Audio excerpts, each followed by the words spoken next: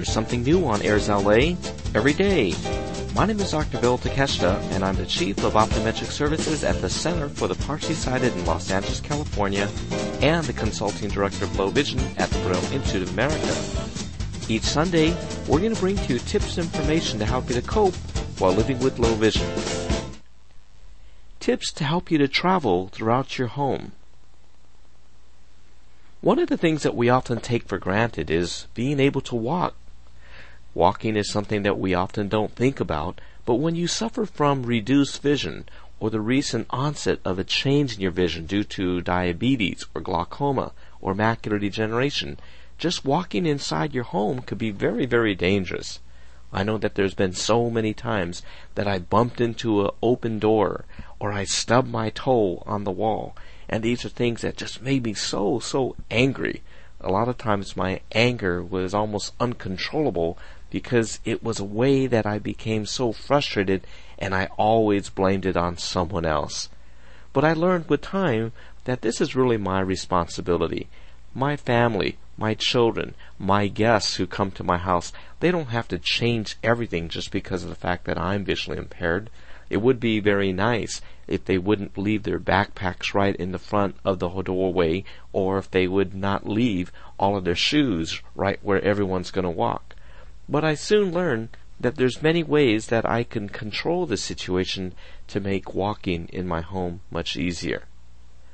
Now, the first recommendation that I have is that I think that if you are walking in your home, you should always remember to wear some sort of shoes or slippers or something that's going to actually cover your toes.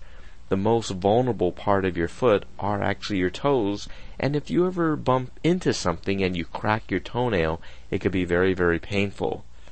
I'm Japanese American, and we were always taught to remove our shoes when we walk in the house. And even though this is a nice custom, it's something that keeps your home much cleaner, and it's much more sanitary. It could be dangerous as a person who's visually impaired. So for myself, what I found to be a helpful solution with that is to actually purchase a pair of slippers. You could find slippers that you could easily slip on and off, and if you have them covering your toes, you're going to be much, much safer. The next thing is that you also want to make certain that you have the proper lighting in your home. If a home is too dark, it makes it very, very difficult to walk. So if you do have some remaining vision, make certain that you have adequate lighting by having lamps positioned strategically, especially in the area that you're going to walk. It's going to make it much, much easier for you to walk. What I did in my home, I really went to the other extreme, and I even installed different types of lights in my home. I installed these recessed lights, and it really made it much, much easier for me to see where I was walking. In this way, all the areas that I would walk was going to be much brighter, and it would be much easier to see. When you do install lights or you do place lights, you'd want to try to make it so that the lighting is going to be uniform. In other words, you don't want a very bright spot and then a dark spot, because sometimes your brain won't know if that dark spot is actually an object or if it's just a dim area. If you don't have real strong vision, then you also could realize that there's many ways to help you to get around very well. If you have just some vision and you are able to see light and dark, contrast makes it very, very helpful to walk.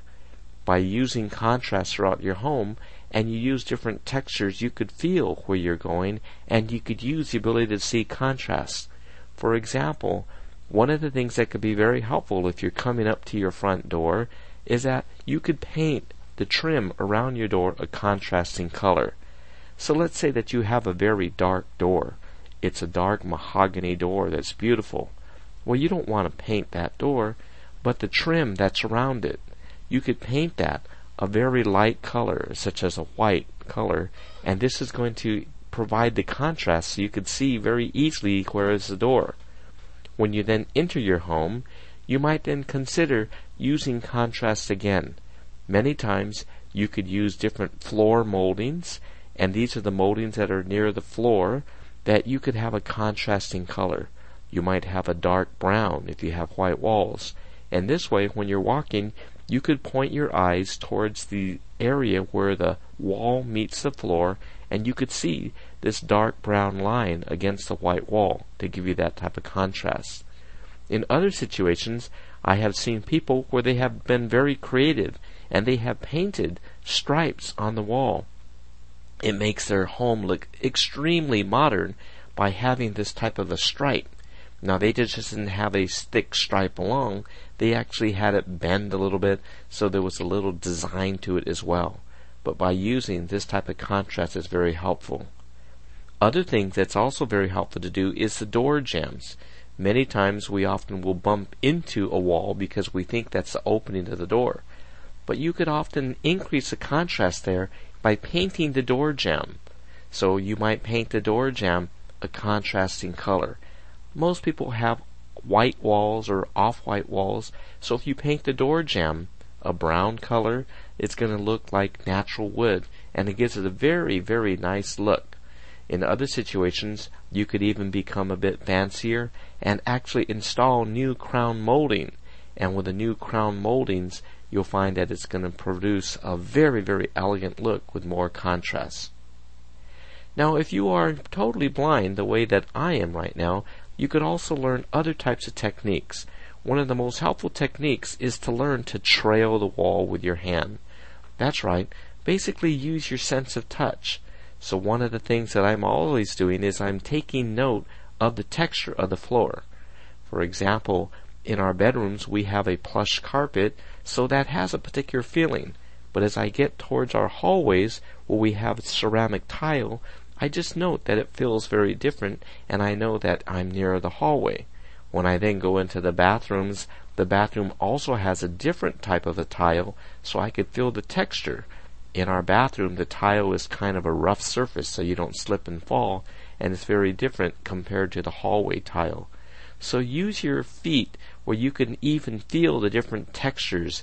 Even when you're wearing shoes or slippers, you could feel that difference. Now, when you're trailing the walls, this is a technique where you use your hand to feel the walls. You could see where the corners are by feeling it. And the way that you will do that is you will place your arms at a 45-degree angle, sort of in the way that if you were reaching to feel for a table or a counter. I remember when I first started to use my hands to help me to feel where I was walking, I would put my hands straight out in front of me like Frankenstein. But I soon learned that I would always run into tables, and those tables and counters would always hit me right in my area just beneath my belly button, and it was very, very painful.